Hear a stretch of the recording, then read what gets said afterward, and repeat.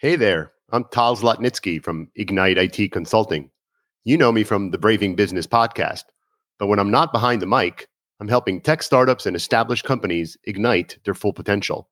I also help entrepreneurs and businesses in distress reset for success. With over 3 decades of entrepreneurial success, I bring hands-on experience to drive growth, navigate turnarounds, raise capital, and lead through innovation. Whether it's executive coaching or strategic transformation, I'm here to turn your business challenges into success stories. Visit igniteitconsulting.com and let's spark that change together. That's igniteitconsulting.com. Your journey to business brilliance starts now. This episode of the Braving Business Podcast is sponsored by, well, me. I'm PJ Benoit, and I've been in the domestic and international logistics space for over 30 years. If you need any assistance with transportation or logistics, my team and I will jump at the chance to help. Whether it be parcel shipments, e-commerce, pallets and freight, full truckload, international air and ocean, imports, exports, warehousing and distribution, or really anything under the logistics umbrella, we got you covered. For more details, please go to shipwithpj.com. That's shipwithpj.com. Reach out to me there, mention you found me on this podcast for a special surprise. And one last quick thing. If you enjoyed this episode, please stay on after the show to learn more about the Braving Business Podcast and other great episodes for you to discover. And now, let's get the show started.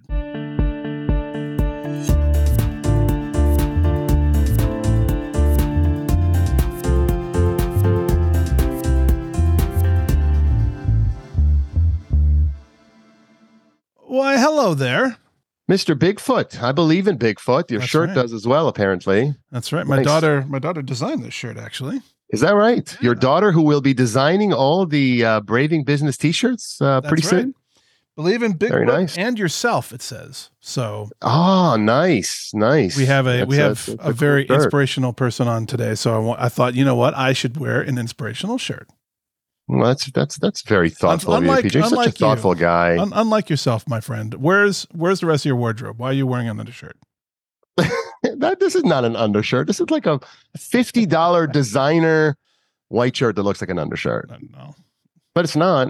Ooh la la. But you know who looks really nice is Alla. She looks splendid, resplendent in red, which matches the color of the main headline of her book, Get Out of the Rabbit Hole, which is right behind her. For those of you not watching on YouTube and just listening to us on the podcast, you're missing out. Alla's looking very nice today. Hi, Alla. How are you? Thank you. Well, thank you for your kind words, and thank you for having me. I'm thrilled to be with both of you on. Thank you. We should have told you don't need to dress up for us. We we are accustomed to people not, but that's very kind of you to have done that. Thank you. Why don't we? She's very professional. Adds to my confidence. Oh, there you go. It's you know what? There you go. So different things work for different people. I prefer to be wearing my undershirt, and I feel more confident that way. That's just how it rolls. I prefer you wearing a shirt as well. Yes. It all works. Nice. PJ, why don't you introduce our guest to our audience, and maybe we can get the show on the road. That would be my absolute pleasure. So today we have Miss Alla Bardov, who is the founder of Sell Yourself for Success, a company dedicated to helping leaders achieve transformational results in sales, general productivity, and with their own effectiveness as as leaders and people. Her emphasis and focus is on helping organizations sell more and sell better. As Alla told us in the pre-interview, and I quote, "We as people influence being just another word for selling, other people with our opinions, our ideas, our desires, and wishes on a daily basis. Selling is an inherent part of our lives, and it extends beyond selling products or services. So why not be good at it?" And I love that, Alla. That's a fantastic point. I'm a huge believer in all of that. Alla has over 30 years of experience in corporate accounting and finance, including almost 20 years at a company that is among the 3 largest companies in the world, according to the Fortune 500 rankings for 2023. She's an international speaker, a sales acceleration trainer, direct sales expert, and author of the book, Get Out of the Rabbit Hole, building confidence to overcome self-doubt, improve performance, and reach your potential. And lest you assume Alla was born ahead of the class, way out on third base, and thought she hit a triple, she actually started her career selling vacuum cleaners door to door, an experience which I'm sure has garnered many interesting moments, and definitely going to delve in about that with her. Alla, thank you so much for joining us, and welcome to the Braving Business Podcast. Thank you. Thank you so much for this wonderful introduction, and thank you for having me. I'm honored to be on Braving Business Podcast with both of you. Well, thank you so much, Alla. And I know your husband Louis quite well, and he's a wonderful guy. But I don't, I know your story, but I don't, I haven't heard it from you. So I'm excited to hear a little bit more about it. And we're definitely going to get to the vacuum cleaner door-to-door thing. Makes me think of Death of a Salesman. Fortunately, no one died. But before we get to that, I'd love to hear a little bit more about how you got started. You started with various part-time jobs. You were doing that at the same time that you were adapting to a new culture and language. I don't know what age that was. I came to this country as a 12-year-old, so I have a bit of experience with that as well. I'd love to hear how those early challenges, including being an immigrant, shaped you, shaped your perspective, your view on resilience and perseverance. What did it teach you that you've brought on to what you're doing now and just to your life in general? Oh, well, thank you. So interesting. Yes, you didn't know how old I was. So when I was 15 years old, my family and I immigrated from. If I told people probably 3 years ago that I immigrated from the city, they would be saying, well, where's that? But now everybody knows it on a map. I was born and raised in Kiev, Ukraine, and we immigrated when I was 15 years old. I came to this country and I did not speak a word of English. And so I remember it like today, day 2 in the United States. Here I'm sitting with my aunt, Linda, who I have met for the first time the day before. And she's trying to register me in high school. The only problem is that Linda doesn't speak a word of Russian, and I don't speak a word of English. But by the nod on her head and on the counselor's head, I figured out that I was all set. So the only thing that they handed me after that meeting was a sheet of paper that says this person doesn't speak any English, and if she gets lost, please bring her to the counselor's office. So that's how my journey began. And as you can imagine, it's difficult to be a teenager when you speak the language, but it's even more challenging to navigate the waters when you don't speak English. And so you're navigating your English, you're navigating the culture. You have no idea how to dress, what to look like. You don't know that in the United States, people change their clothes every day, or clean or dirty. You still wear different clothes. And so I even had somebody say, hey, we change clothes here every day. So anyway, so there were challenges. Ouch. I have to jump in with my quick story here. I came from Israel in 1986. And in 1986, Michael Jackson was still extremely popular in Israel. And it was at the point where he was no longer that popular in the United States. And you know how I found that out? I wore a leather red Michael Jackson jacket with the chains, like on the shoulder. From school on like my 5th day of school here in the United States, thinking, oh, that's how I'm going to make friends. I'm going to look like an American. I didn't. So that's how it started. And so in the process, I needed to help my family because nobody in my family, mom and dad and my brother spoke, and my grandmother spoke English. So I needed to earn some money. And so I decided to get some part-time jobs. And interestingly enough, so I would try this part-time job and this part-time job and this part-time job, and you try to adjust. And so what I've noticed is that I liked sales jobs. And one would say, well, oh my gosh, why sales jobs? And because sales jobs seemed like it didn't matter what I was selling. At first, it was selling whether it was I was on a swim team, we were selling cups as promotional items. And then I was selling food, and then I was selling popcorn. And I got a story about that whole thing. But then I went and I started to sell shoes. And that's when we had competition because you had to be better than the salesperson next to you. So then I decided I was going to go sell ceiling fans of all things. And so then you had sales quotas and you're in high school. And so I really, really liked sales job because that's what caught my eye. Like I said, they drove me to utilize my interpersonal skills. I had to listen carefully, whether I understood every word or not. I had to adapt. I had to utilize body language, my own body language, and I had to watch other people's body language, which is very important. So listening skill, body language, visual aids to convey what it is, to convey the value of the product. And what I also realized that if I just showed you a pen and I was trying to sell it, I have a pen, you might buy it or you might not. But if I just so excited, I have a pen and it does this and that. So as a salesperson, if you're excited about the product that you're selling, and so you will be much more successful. And so little did I know that these sales jobs that I had in high school they were my sandbox, really. They let me play, experiment, and hone the craft that would later become and turn into my passion. So I have to say that I fostered a sense of perseverance. And these challenges that I encountered along the way, they transformed into opportunities for learning and development. And I can tell you some really funny stories of my, how do you adjust? You asked me, how do you adjust? How do you persevere? Sometimes I had to laugh at myself when you realize it. And one of my jobs was selling popcorn at a movie theater. And so I had a guy comes up and he said, I want the Frank, please. And I just looked at him and I had no idea. I've never heard that word and other than a name. And I looked at the person next to me, does Frank work here? And the person said, no, not that I know of. And I said, sir, I'm sorry, Frank doesn't work here. So you can imagine, all that as an immigrant you go through and you try to persevere and you try to excel. And that's how I started with my sales jobs. So was Frank asking, was he asking for Frank like he wanted a hot dog?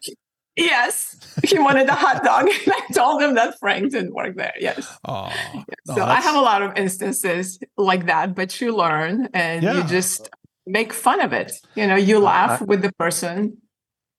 I have a somewhat similar story, but it actually goes back to Israel. My grandmother told me this funny story. My grandparents immigrated to Israel in 1958 from the former Soviet Union. They actually had a layover 1 year in Poland. Long story short, they wind up in Israel. My grandmother is beginning to learn Hebrew, but doesn't speak it very well, and she's working as a clerk in a grocery store. Or not, we're not talking, Publix or Tom Thumb, but we're talking about what was a grocery store back then. And a man walked up to her, and he was asking where the eggs were. And what you need to know is the word for eggs in Hebrew is similar to the word for testicles. And she pointed at the man, and she said, "That man over there, he's got them." And she told me that story as a child. I felt the combination of being, I was petrified for her, and also, it causes you to appreciate being a native, right? I mean, when you're not from someplace, you don't appreciate how hard it is to come into a place and fit. Absolutely. Absolutely. So it's definitely a learning experience, and you learn, you develop, you adapt, you learn, you're forced to learn very quickly, and you find alternative ways to connect with people, with potential customers, and utilizing body language and whatever else that you can employ. Well, I kind of love all this because the basis of communication for, just for humans, as I'm going to talk for all humans here for a second. The basis for communication is normally verbal, right? Verbal or written, where this is how we communicate thoughts and ideas and everything. What you were talking about is emotional intelligence and kind of building with interpersonal communication, right? So you're able to visualize or take stock of what you're seeing in front of you, understand that person's buying their tells. In other words, like, are they interested in what I'm saying? Are they not interested in what I'm saying? You're able to pick up on that and then work with that. And so that's an innate trait that obviously has served you very well, which is awesome. And I'm glad that you're trying to get other people to kind of hone that muscle a little bit, because I think it's I think it's very important. That being said, door-to-door sales in the U.S., I don't know if that happens in other countries, but I do know door-to-door sales in the U.S. is probably one of the hardest tracks to go and create your selling career. I'm very impressed with the fact that you've kind of glommed onto this, that you've made it your own, and you've tackled what normally is a very daunting challenge. Well, geez, PJ, you're making it seem like she's still selling door to door. I mean, I think it's been a minute since she sold vacuums door to door. Absolutely, but what I'm saying is those are some hard chops, right? You started there, you kind of earned your stripes. So tell us more about like that experience, going door to door, selling the vacuums. I'm assuming it's Kirby. I'm not sure, but that's the name that popped up in my head when I was thinking of vacuums. But tell us about that. Any interesting stories you have from there? I do. Actually, the very interesting story is how I got there. So I was in college. So I got into it while I was in college, and I was studying accounting in college. And if you wonder why I was studying accounting when I was a senior in high school, a teacher said, well, what are you going to study in college? And I said, I don't know, because I couldn't imagine, how do you study sales in college? And she said, you should be an accountant. And I said, what's an accountant? And she said, you're good with numbers. You should be an accountant. So, and I just trusted her. So I studied accounting in college. And it was during my second year that there was a representative on campus, and we were just kind of passing him by, and he stopped us and he said, girls, do any of you like sales?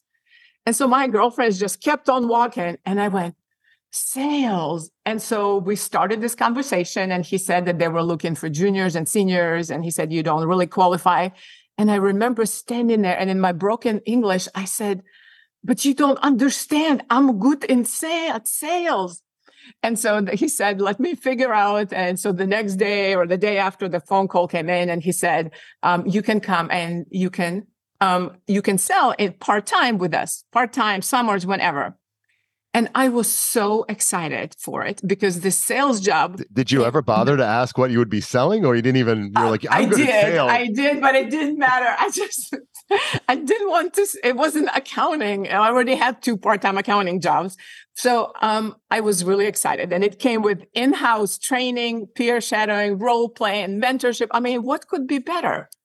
And so, but interestingly enough, well, you're laughing. So I'm laughing with you. I'm laughing with you joyfully at your story being so delightful, just for the record. So you can imagine. So here's me. Yeah.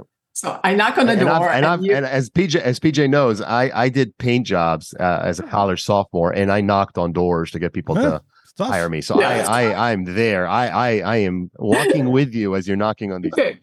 So let me make you laugh. So I would knock on the door, and somebody would open the door, and I would say, because I would follow the suit, what others were doing, but what vacuum cleaner are you using? And somebody would say, oh, we have a Hoover. And I said, oh, I didn't know Hoover was a president. I didn't know he made vacuum cleaners. And then others would say, oh, we have a Eureka. And I would say, oh, that's what we say in Texas when we strike oil. And of course, my accent is as heavy as anything. And so So I have been selling vacuum cleaners, and after months and months, I could not reach my sales goals. But you did sell some. Like people were. I mean, okay. I'm kind of amazed. Encyclopedias. I remember my parents buying encyclopedias when I was a child from people to walk door to door. We all probably remember that. Mm-hmm. We all have probably had Jehovah's Witnesses. In fact, we've had a guest that was a Jehovah's Witness and did one of those tours. But vacuums, no one's ever knocked on my doors trying to sell me a vacuum. Well, it wasn't that easy to sell a $1,200. I can't imagine it would be. $1,200 vacuum cleaner. So dirt sucker, what we used to call them. And so I asked for help, and I couldn't meet my sales goals. And I said, I can't, there's something I am doing wrong. And what I told everybody, I said, look, I know how to overcome objection. I'm a master at it. I know everything about all of my products. I know how to ask for a sale. I have one main problem. I can't get through the front door. So I felt like if I could get through the front door, then I'm 50% to the sale. So I've asked for help, and I asked for help, but everything that everybody told me to do didn't produce any result because Did you ever try saying, "Can I use your bathroom?" Because that would have gotten you a minute worse. I mean, if you're saying 50% of the sales just getting in, "Can I use your bathroom?" should have been your first line. Maybe I should try that. And so I realized after knocking on hundreds more doors, I realized I was really lacking two things. The number one, I was lacking confidence. I was lacking confidence to talk in a way to the person that would want them to welcome me in and hear what I had to say. And two, I lacked a guide on acquiring. And so there was the interesting thing. If I can find instruction manual how to drive or to whip up a dessert or a cake, how come there were no recipes how to become confident? And so that's when my quest to define confidence building fundamentals really began.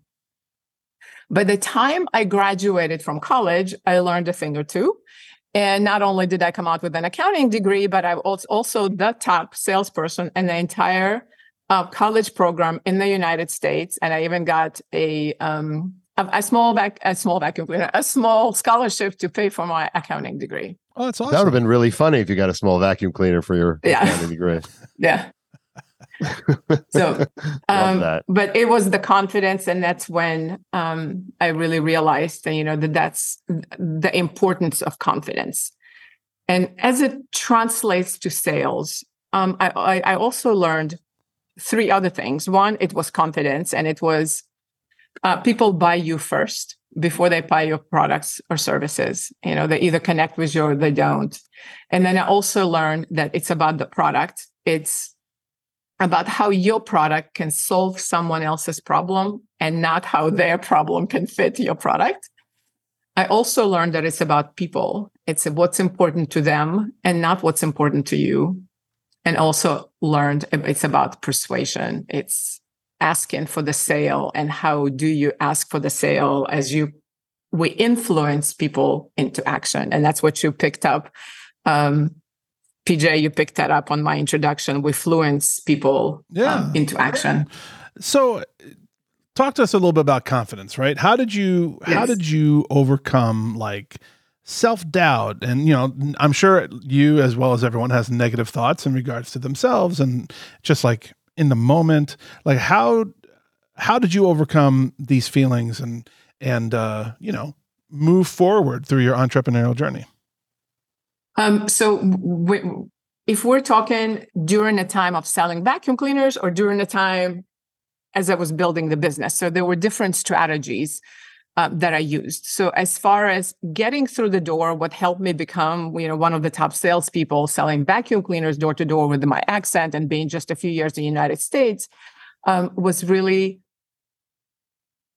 a lot of it was visualizing myself inside the house before people even let me in. It's telling myself, instead of, oh my gosh, there's another door that I am knocking on and I'm not going to get through, then I would tell myself that I am inside the house. I am bringing value. I did that before I even knocked on the door. So I adjusted my mindset from I am not getting into to I am getting into.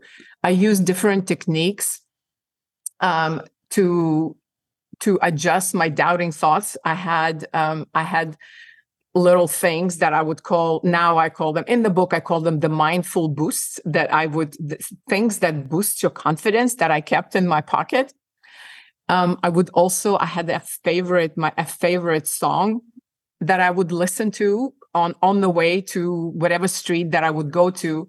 And then when you read the book, each chapter, each story ends with, you've got it. And so I would tell myself, you've got it, as I would knock on the door. So those are the different techniques that I use to overcome doubt. And doubt is really just replacing your thoughts. I would try to mentally catch myself. You don't allow doubt overtake your feelings, because then you kind of transpose that on the person and people feel that. So whoever you're talking to. Alla, were you naturally able to get there? Or, what was your journey from a young woman coming into the United States, not speaking the language, then not speaking it well, then speaking it well, but maybe with a heavy accent that made you, at least in the mind of other people, someone that was exotic or different? was your ability to overcome self-doubt, did it just come naturally to you, or how did you figure this out? No, it was interesting that you're asking this question. It actually, I really defined how I overcame it.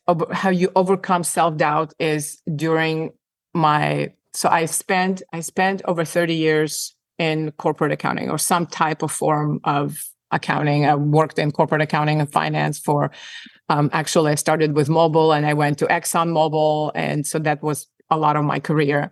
And then you think that I'm going to stay with that company for the rest of my life because it's such a huge accomplishment to be able to work with them, corporate accounting and finance, international travel.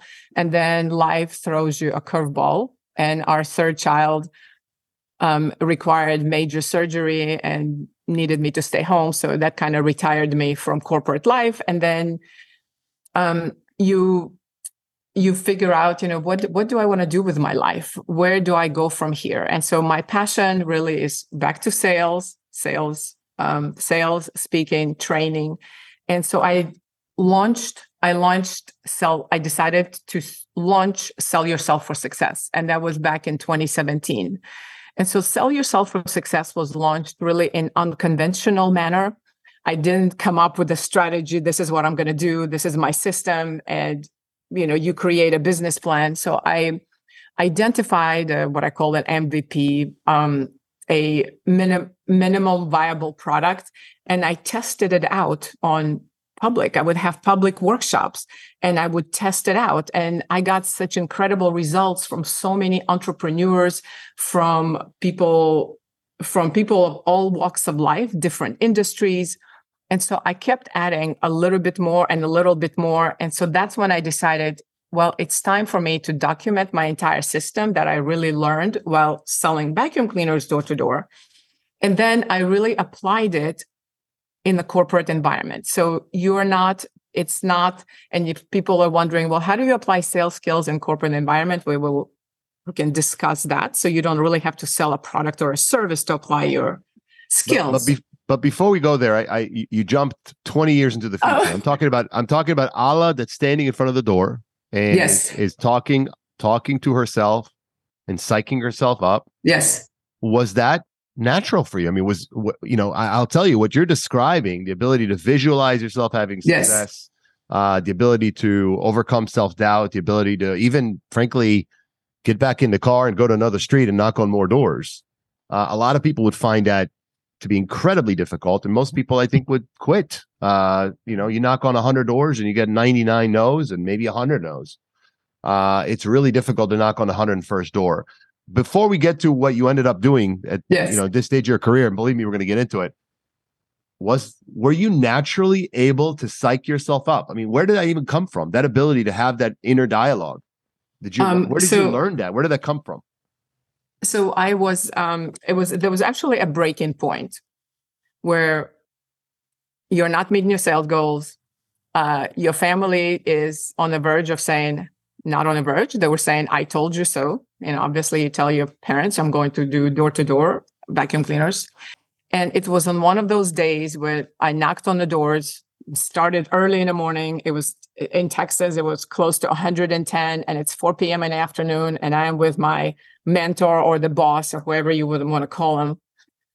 And we get back in the car and it's just so hot. And I sat in a car and I said, I don't know if I can do this. And I got out of the car, I slammed the door and I just looked at him and I said, I'm not sure if this is for me. And I just started walking down the street.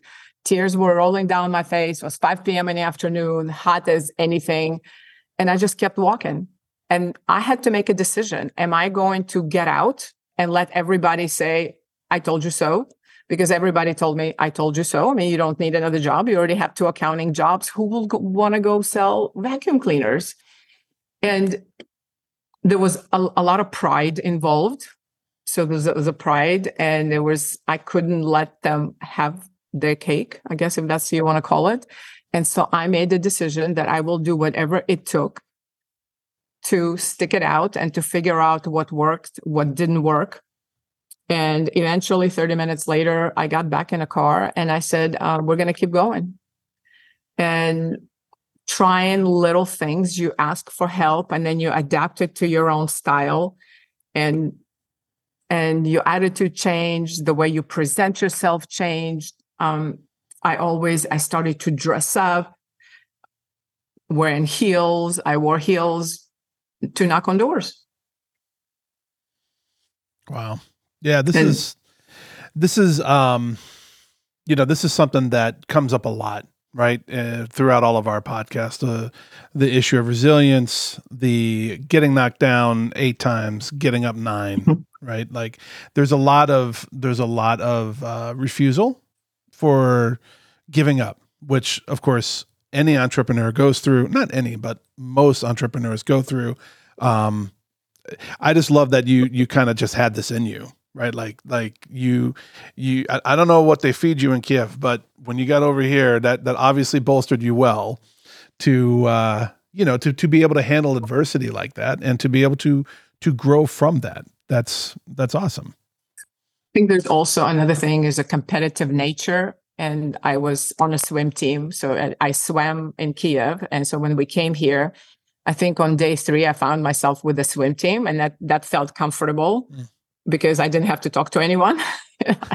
You just swim, you just do your perform. thing, but you just perform. That's it. And I think there's something to be said about being an athlete. You don't give up. And the competition for me was against myself. I competed against myself, and I just could not give up. Besides everybody else saying, I told you so.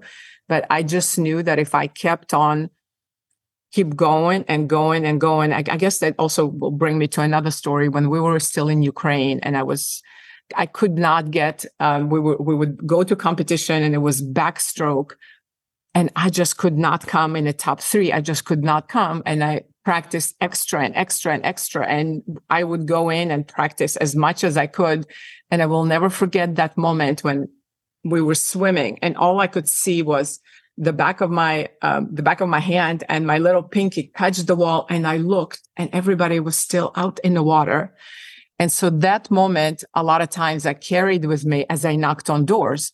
And I said, if I just keep doing it, and if I just keep trying and trying new things and get better and better, and it's also a numbers game, you just keep knocking. And when I reached my sales goal, I literally saw my little pinky touching the wall. But it was a different kind of wall. That's awesome. It's so interesting. And I think, PJ, you hit the nail right on the head. I mean, we have in episode after episode over season 1 and now in season 2, we've heard a consistent theme, which is that, successful entrepreneurs are not superheroes. They're not endowed with some extra human skill to avoid setbacks. What separates successful, and I would also say happy people, from less successful and less happy people is that they refuse to quit. Simple as that. Time and again, they're faced with moments where someone else, many people, will say, the hell with this. I've knocked on 100 doors. I haven't sold a single vacuum. The hell with this. Especially if, as Alla did, you have a fallback. She has an accounting degree. She's an accountant, right? But Alla didn't quit. And the second piece that I find really compelling is the story you just told about swimming. And in effect, that I translate that into visualize yourself having success and remind yourself that you've done it before. You can do it again. It doesn't have to be in the exact same arena. Right. The fact of the matter is, if you've been resilient, if you have overcome, whether it's a stutter, whether it's an accent, whether it's whatever, okay, you are able to do it again. You just need to choose to do it again. You need to choose to do it again and refuse to be defeated. A lot of times, not a lot of times, but if you look at the formula for success, 1% is talent, 1% is luck, and 98% never giving up.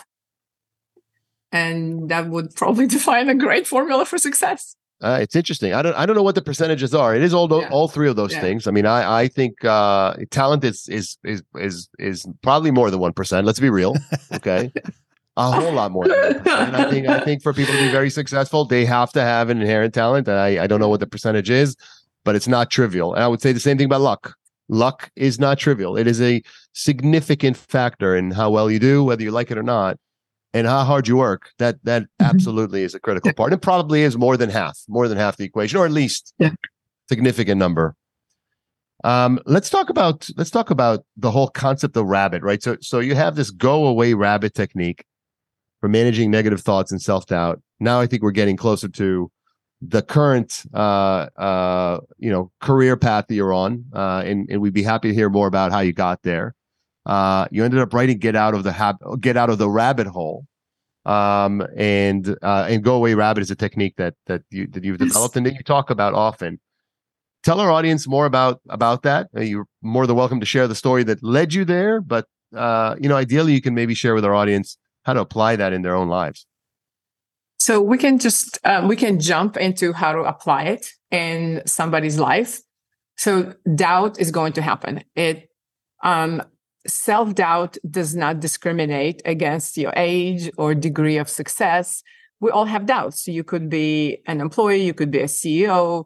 It doesn't matter. There will be times when you're faced with doubt, and sometimes it will doubt will cause you not to succeed. Sometimes it'll stump you. Sometimes it'll pull you back, or something you wanted to accomplish. And sometimes it'll set you back days, sometimes years, and sometimes people never accomplish anything, whatever they set out to achieve because of the doubt.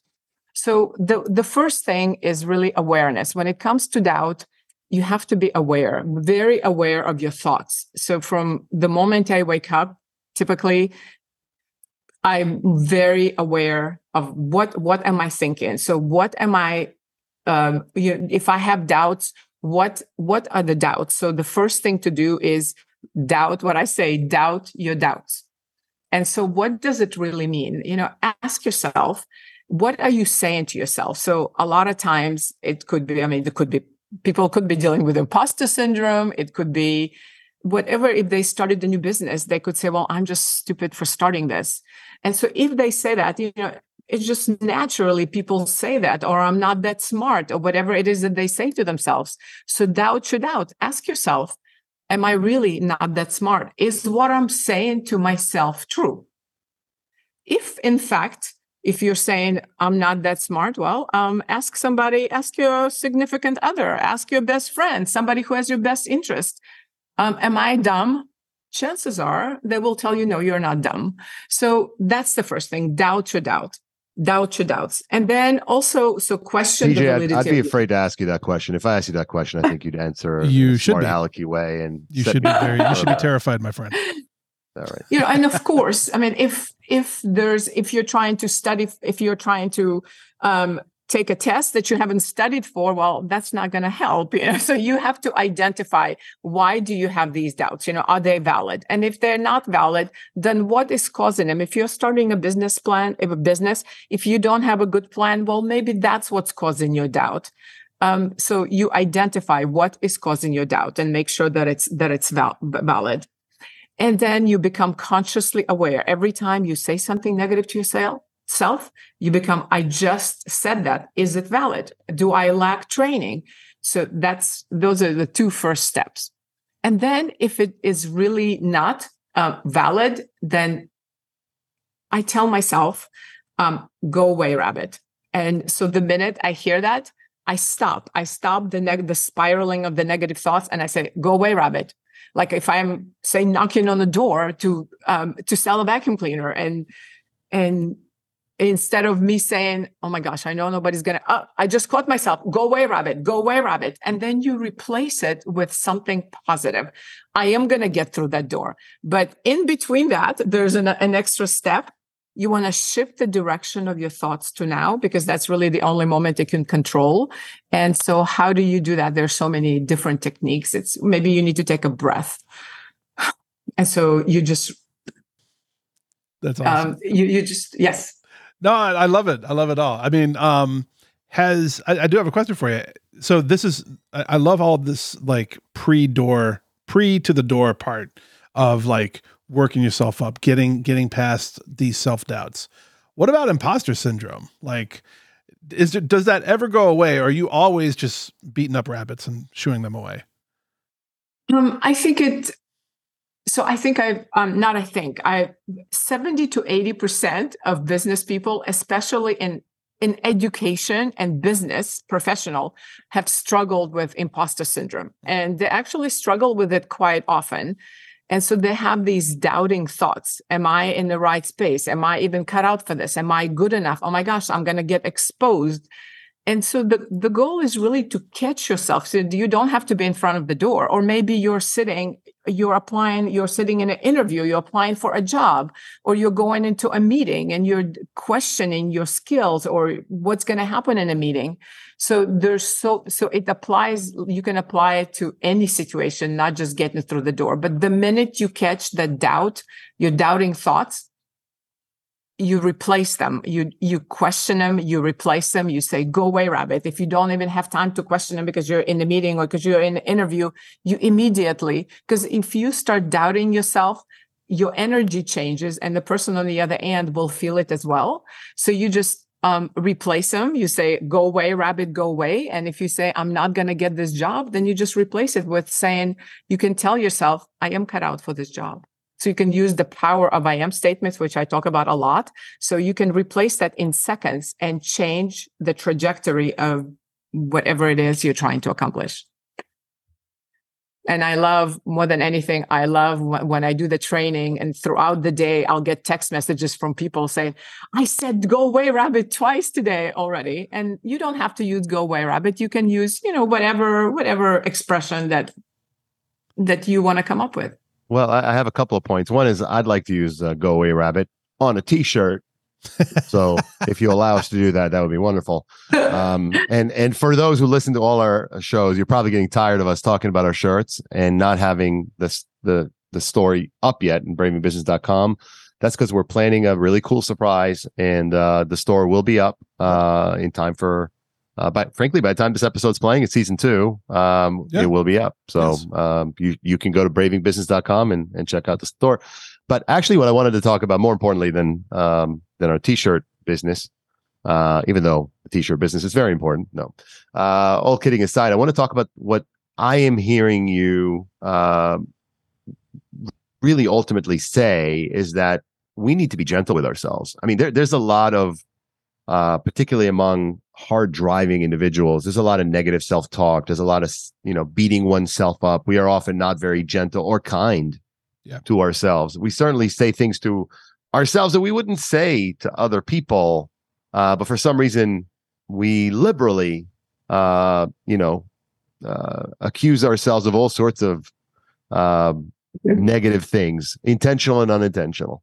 If someone gave me $1 for every time I called myself an idiot, I'd have many dollars. I'd be a millionaire. I'd be a millionaire many times over. And I think the point there is, you know what? At the end of the day, life's hard enough. Don't make it harder on yourself by telling yourself why things won't work out. They may not, but at the end of the day, give yourself the best chance by both doubting your self-doubting thoughts, which I think is a great and very, very wise perspective that you shared. And second, just be nice to yourself, for heaven's sake. Be nice to yourself. Sounds like that the essence of, go away, rabbit is, man, just leave me alone with all this negative talk. Let me be my best, most optimistic self. I mean, does that resonate with you? Absolutely. And that's exactly what you do is you're nice to yourself. And so the last step is you say to yourself just the opposite of what you said. So first you catch yourself, you say, go away, rabbit. And then you replace and say just the opposite. So, and a lot of times, as what you said, even when people wake up in the morning and they think about the day ahead and they say they might have a meeting with an important client, and for whatever reason, they will say, oh my gosh, I know it's not going to go anywhere. I know I'm going to stink at it. I know. And that's just what people say. It's easier to say those things than just the opposite. And so instead of saying all of those things and you define the trajectory of your day or the outcome of the meeting, you catch yourself. You literally, the minute you say it, you're very aware of your self-talk, of your doubts, and you say, go away, rabbit. Go away, rabbit. And then you say the opposite. This meeting is going to be great. I have some great perspectives to bring, and why these people should do business with me. As long as you keep doing it over and over to where it becomes a habit, you're not even thinking about it. And that's an interesting line to walk, right? That's kind of a razor's edge between people who can be very doubting of themselves, but also too hard on themselves, right? Because a lot of times you need a push, but you don't need a shove, I guess is a way of saying that. Yes, absolutely. Absolutely. I totally agree with you. And so people just need to catch themselves and be very aware of what they're saying to themselves. And, sometimes it's situational because this is what they're dealing with. But a lot of times self-doubt, they could have self-doubt for many different reasons. So it could be something that they carry themselves from childhood. It could be something that possibly a parent or a coach or a teacher said, or the words of somebody close to them dealing with their own problems. Or if somebody said, if you're an athlete, maybe somebody said, oh, you'll never be this, or somebody said, you'll never be good enough. And so in challenging situations, those words actually come back. And that's what you hear, their doubts. That's what they say to themselves instead of saying, hey, I am great, I'm going to succeed. So they doubt themselves. And if they have strategies how to stop the thoughts and stop them immediately from spiraling they can take them on a whole roller coaster. Sure. And so have the strategies. And I think that's what's so important. So, and I know, Alla, you just introduced the Get Out of the Rabbit Hole workbook, which I believe is available on Amazon. So if any individuals listening to this are interested in understanding more about the Go Away Rabbit technique and other things that are featured in your Get Out of the Rabbit Hole book, they can find that in the workbook and on Amazon. PJ, you were about to jump in there. I apologize. No. You're talking about the workbook. I was going to say, it sounds like someone who's using this workbook could find a lot of these strategies within that. So the book introduces 12 strategies. So there are 12 chapters in the book. It has 13 stories. They're my personal stories. They're not someone else's. So there are 12 chapters. Each chapter has a story and strategies. So you learn all of that through each chapter, how to, what it is, because if you connect with my story, story stay, strategy stay, you might forget every step of the strategies, but you'll remember the rabbit hole story or another story that I share. And so, and I guess personally, I don't like writing, on the margins because there's not enough room when you want to take notes. So the workbook, what it does, it lets you apply the strategy. So workbook is structured after the book. So the workbook also has 12 little chapters. Actually, have it right here. So this is the workbook that goes with the book, and it lets you apply. It lets you take your situation. So for example, if we were talking about self-doubt, so there's like a moment of truth on that chapter. It says, do you struggle with self-doubt? Do you find yourself questioning your decisions? And then it gives you check boxes. Do you struggle? Is it anxiety, hesitation? So the moment of truth. So you figure out, why do you have this particular doubt? Do you know where this one particular comes from? Is it childhood experiences? Is it past negative experience? Is it comparison? And then it walks you through, so your doubting thoughts. So for example, if your doubting thought is, I'm not cut out for this big promotion and job, because that part of the imposter syndrome is a form of self-doubt. So then the next column you have to check, it says, do I agree with myself? Yes or no? Would others agree with what I'm saying? Yes or no? You actually get to walk yourself through. And then, do I need new skills or training? So then it takes you on naming your thoughts. And so that's what really the workbook does for all the 12 strategies. It takes you through the exercises. Let's talk about new skills. One of the interesting things you told us is that you learned the skill of riding a bike at the age of 55, which is both courageous and crazy to admit that to someone like PJ. Of course. But first of all, what prompted you to learn to ride a bike at 55? Why didn't you learn it earlier? And what, if anything, did being able to master the task of riding a bike, at 55, what does that add to your ability to, I don't know, feel more confident about yourself, or just feel like you're living life more fully? Because I think most people would say, if you've never ridden a bike, I don't know, have you lived? I mean, I don't know, not sure. Well, there's a great story that goes with riding a bike. So growing up in Kiev, riding a bike was not, biking was not such an important activity for my parents to teach me how to ride a bike, because half the year we had snow. And then the other half the year, we had these pebble streets, so you couldn't really ride in a city anyway. So it was more important for my dad to teach me how to ice skate than to ride a bicycle. So I came here, we immigrated, and I was maybe 16, 17 years old, and I was in high school, and a friend who was 2 years older, and she said, we're going to go explore Arkansas. And I'm like, oh, great. So we get in this car, she speaks English just a smidget better than I am. And here we go. And we found some resort in Arkansas. And so she runs to the activity desk and she looks through this binder and she goes, this is what we're going to do. I'm so excited. This is why we came here. And I look at her and she goes, look. And she looks at the concierge and she goes, we're renting 2 bikes tomorrow. We're going to go explore the beautiful trails of Arkansas. And I'm just standing there. And I said, I don't know how to ride a bike.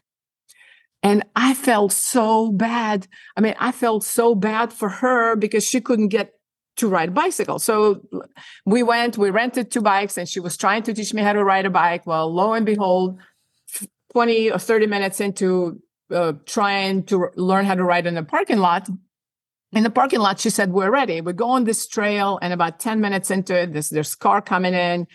And these guys stick their bodies out of the car, and I don't know what they're screaming because couldn't understand their English, but I tumbled and the bike went down the ravine. So long story short, we got back. I was all bruised for the rest of the trip. We did not attempt to ride a bike. And I said, I am done. I will never, I want to have nothing to do with it. So so Louis and I have been married for 34 years. And so we have 3 kids. So every time there's a kid born, and so the kid, Louis, is teaching a kid how to ride a bike. Come on, honey, come on. And so I would go and, 30 minutes into it, I'm like, I'm just not cut out for it. So my daughter, both of my sons, and I've tried every time. And so anytime that friends talk about, hey, let's go bike riding, here, and I'm like, no, I just can't make it. And so I decided that I was done. The bike riding was not for me. And whoever said it's easy as riding a bike must not have learned how to ride a bike, in their late ages. Anyway. In Arkansas, falling into a ravine. And then I'm going to predict where this goes. She said to herself, go away, rabbit. And then she got on the bike. No, didn't happen. Okay. No, but there's a great lesson to learn. And so I was 55 years old. And I can remember it as, now you know how old I am. Oh, Lord. So, well, I'm hoping this was like last week or something, right? Yeah, exactly. That was like yesterday. Well, you look better than me. And so I'm hoping it was last week. And a family friend, Nancy Lieberman, she stopped by the house. And Nancy Lieberman is 2-time Olympian. She is 2-time Hall of Famer. She has overcome incredible amount of challenges. And we were as we were walking out of the house, and she said, do you want to ride? You want to go ride a bike? It's a beautiful weather. And I just could not tell her that I had this fear that I'm going to fall off the bike, have bruises. I couldn't tell her about the people that were yelling and screaming at me. I could not tell her that I have tried all my life. And I just looked at her, and I looked at the street of God knows how many hundreds of failed attempts over the years. And as I stood there, I said, not today, but I will learn, and we will go next month.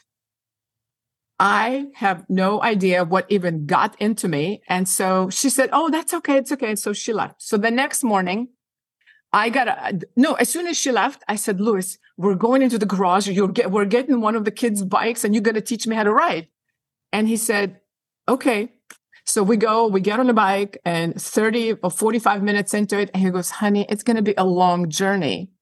And he said, how about we resume our lessons next week? And I'm thinking to myself, I only have 2 weeks left. So the next day he goes to work and I get on YouTube and I watch video after video, video after video. I take notes, how to turn, what to do with the handles. And so I go myself and I go in an alley to try how to do it. Do you want to add something? So I'm going to. No, not at all. I'm just thinking this is yet another absolutely, middle of the fairway example of not being willing to quit. I mean, that's what I'm hearing. I'm hearing yet another example of you refusing to lose and refusing to quit. Now, carry on. So I get on the bike and I try and I try and I try. An hour later, I'm actually riding in the back alley because I'm too embarrassed to ride in the front of the street. So I take my cell phone and I set it on one of those huge garbage bags and I record myself going down. And I texted it to Louis. He was in the meeting. And I said, look what I did. And so I practiced every day. I watched more videos. And exactly 2 weeks from the time I told Nancy that I didn't know that we would ride, exactly 2 weeks, we went down and we rode at the nearby park.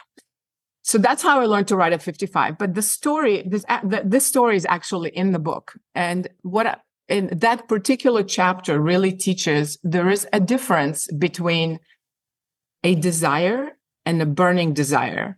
So a lot of times when people want to accomplish something, is it really a desire, which is a hope or a wish? And sometimes you tell it, oh, you know what? I know I'm not going to accomplish it because I already tried 3 or 4 times. Or is it a burning desire, the kind of desire that drives you to accomplish something?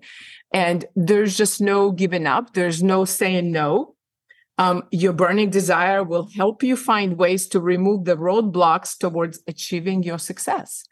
And so there is a chapter in a book on, how do you transform desire into, it's an emotion. How do you transform desire into a burning desire? And do you really want it bad enough?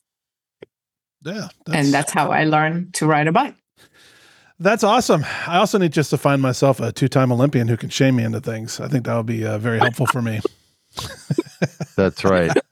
We all need a 2-time Olympian to just make us do just sit things. there and just call me and just say, hey, you're not doing enough. I'll be, oh my God. Okay. Was she a basketball player? I forget. Yes. She's a legend. She's a legend. They're called the Lady Magic, her nicknamed, and nice. Former WNBA player. She was the second female to ever coach, assistant coach for Sacramento Kings. And I just could not tell her that I am too scared and what if I fall and break my bones? And so, but that's the chapter on desire and burning desire. And of course, the accomplishment of learning how to ride a bike at 55, it gave me a boost of confidence, not a boost of confidence. It really built on my confidence. And if you can accomplish something like that, then another task that comes along, whether it's personal or business related, you say, I have accomplished riding a bike at 55. I can do something else. Yeah. And you tick that box as well, right? That's just one of those lingering things that you've had since coming to the US where you couldn't say you could do it. Now you can say that you can do that. Yes. So that's amazing. Yes. As we close out, what, you have a workbook for everyone, which is wonderful, but what do you think is like one overarching actionable tip or a piece of advice that you would give people who need a little guidance on how to step out of their comfort zone and build self-confidence? I think the first thing people realize that it's normal to not always feel confident. And the arching advice is confidence, despite what people might think that confidence, you're born with it. And if you are not feeling confident, are you just out of luck? You're absolutely not. So the one thing they need to know is that confidence is something that can be learned, practiced and mastered just like any other skill, is just really knowing what it is that you need to do. So it's normal to feel not confident in whatever situation. So acknowledge it and just say, hey, I am not feeling confident at the moment. And then you identify, why am I not feeling confident? Am I going into a stressful situation? It could be personal. You might be going into a Thanksgiving dinner or lunch where there's going to be other family members you don't feel comfortable. You feel anxious being around them, or you could be in a business situation. So identify, what is it that making me feel less confident? And then apply the strategies that we discussed, or the strategies, really all the strategies are in the book, and then you can take them the next level and get the workbook. But you apply the strategies, you visualize yourself. You can visualize a positive outcome before you even get into the situation. You control your negative thoughts. You say, go away, rabbit, the minute you think bad things. So there's a lot of strategies, but the overarching point is you're not out of luck if you don't feel confident. It's just knowing what to do and how to act. That's awesome. Our guest today was Alla Bardov, who's a success story, who has worked her way through the challenges that I, as a former immigrant, am very familiar with, of fitting in, first and foremost, learning another language, learning another culture, fighting the good fight, oftentimes doing things that are not glamorous, and then ultimately finding your footing. And I think that you've shared some wonderful wisdom with our audience today. Your book, Get Out of the Rabbit Hole, Building Confidence to Overcome Self-Doubt, Improve Performance, and Reach Your Potential, is available on Amazon, also as an audiobook. And I would encourage our audience to check it out. And I want to thank you for joining us today. And if anyone in the audience wants to reach out to you, where can they find you? They can find me on LinkedIn, Alla Bardov, or sellyourselfforsuccess.com. That's great. So Fantastic. Alla Bardov, thank you so much for being our guest today. Thank you so much. It's been an honor. Thank you. Thank you. And that's a wrap, folks. Like what you heard, want to support the show? Please follow our page on LinkedIn and Facebook. Visit us on YouTube, and please like and rate us on all of your favorite podcast streaming services. You can also see exclusive content, subscribe for free to our weekly blog, support our sponsors, and soon buy our merchandise at www.bravingbusiness.com. Thanks for being a part of our production, and we'll see you next time on the Braving Business Podcast.